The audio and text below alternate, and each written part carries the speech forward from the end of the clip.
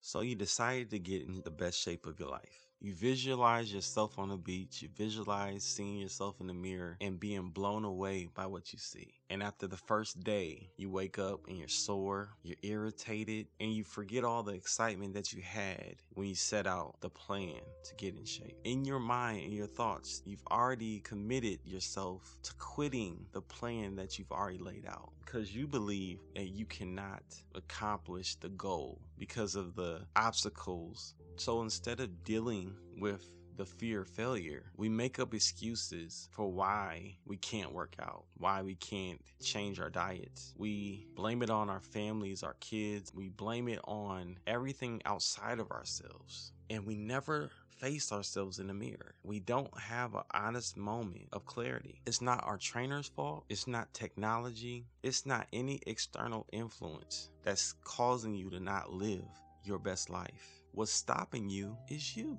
and that is a great thing. If you're the only thing that's stopping you from living your best life, there's nothing that can hold you back from living your best life. It all starts with making a decision to be committed to the plan and the lifestyle that you choose to live.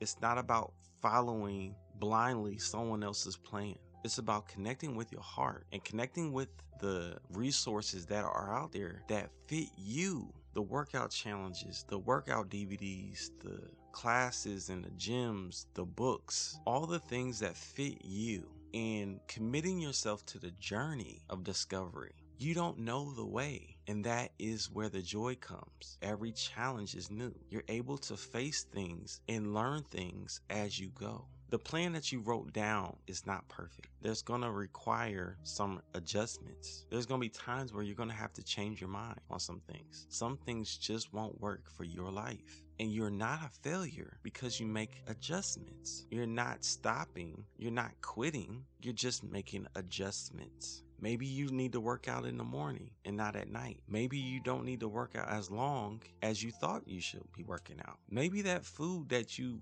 are withholding from yourself isn't the problem that you thought it was. And this is the journey that we're on. I'm on this journey, a journey of discovery, of learning what's best for my life. AbbaFit is not about one man, about one woman. It's about a community of people that are willing to go after creating and crafting the best version of themselves, physically, mentally, spiritually, understanding who they are and understanding the control and power that resides within us. This journey is the journey of our life. No more sleepwalking through life.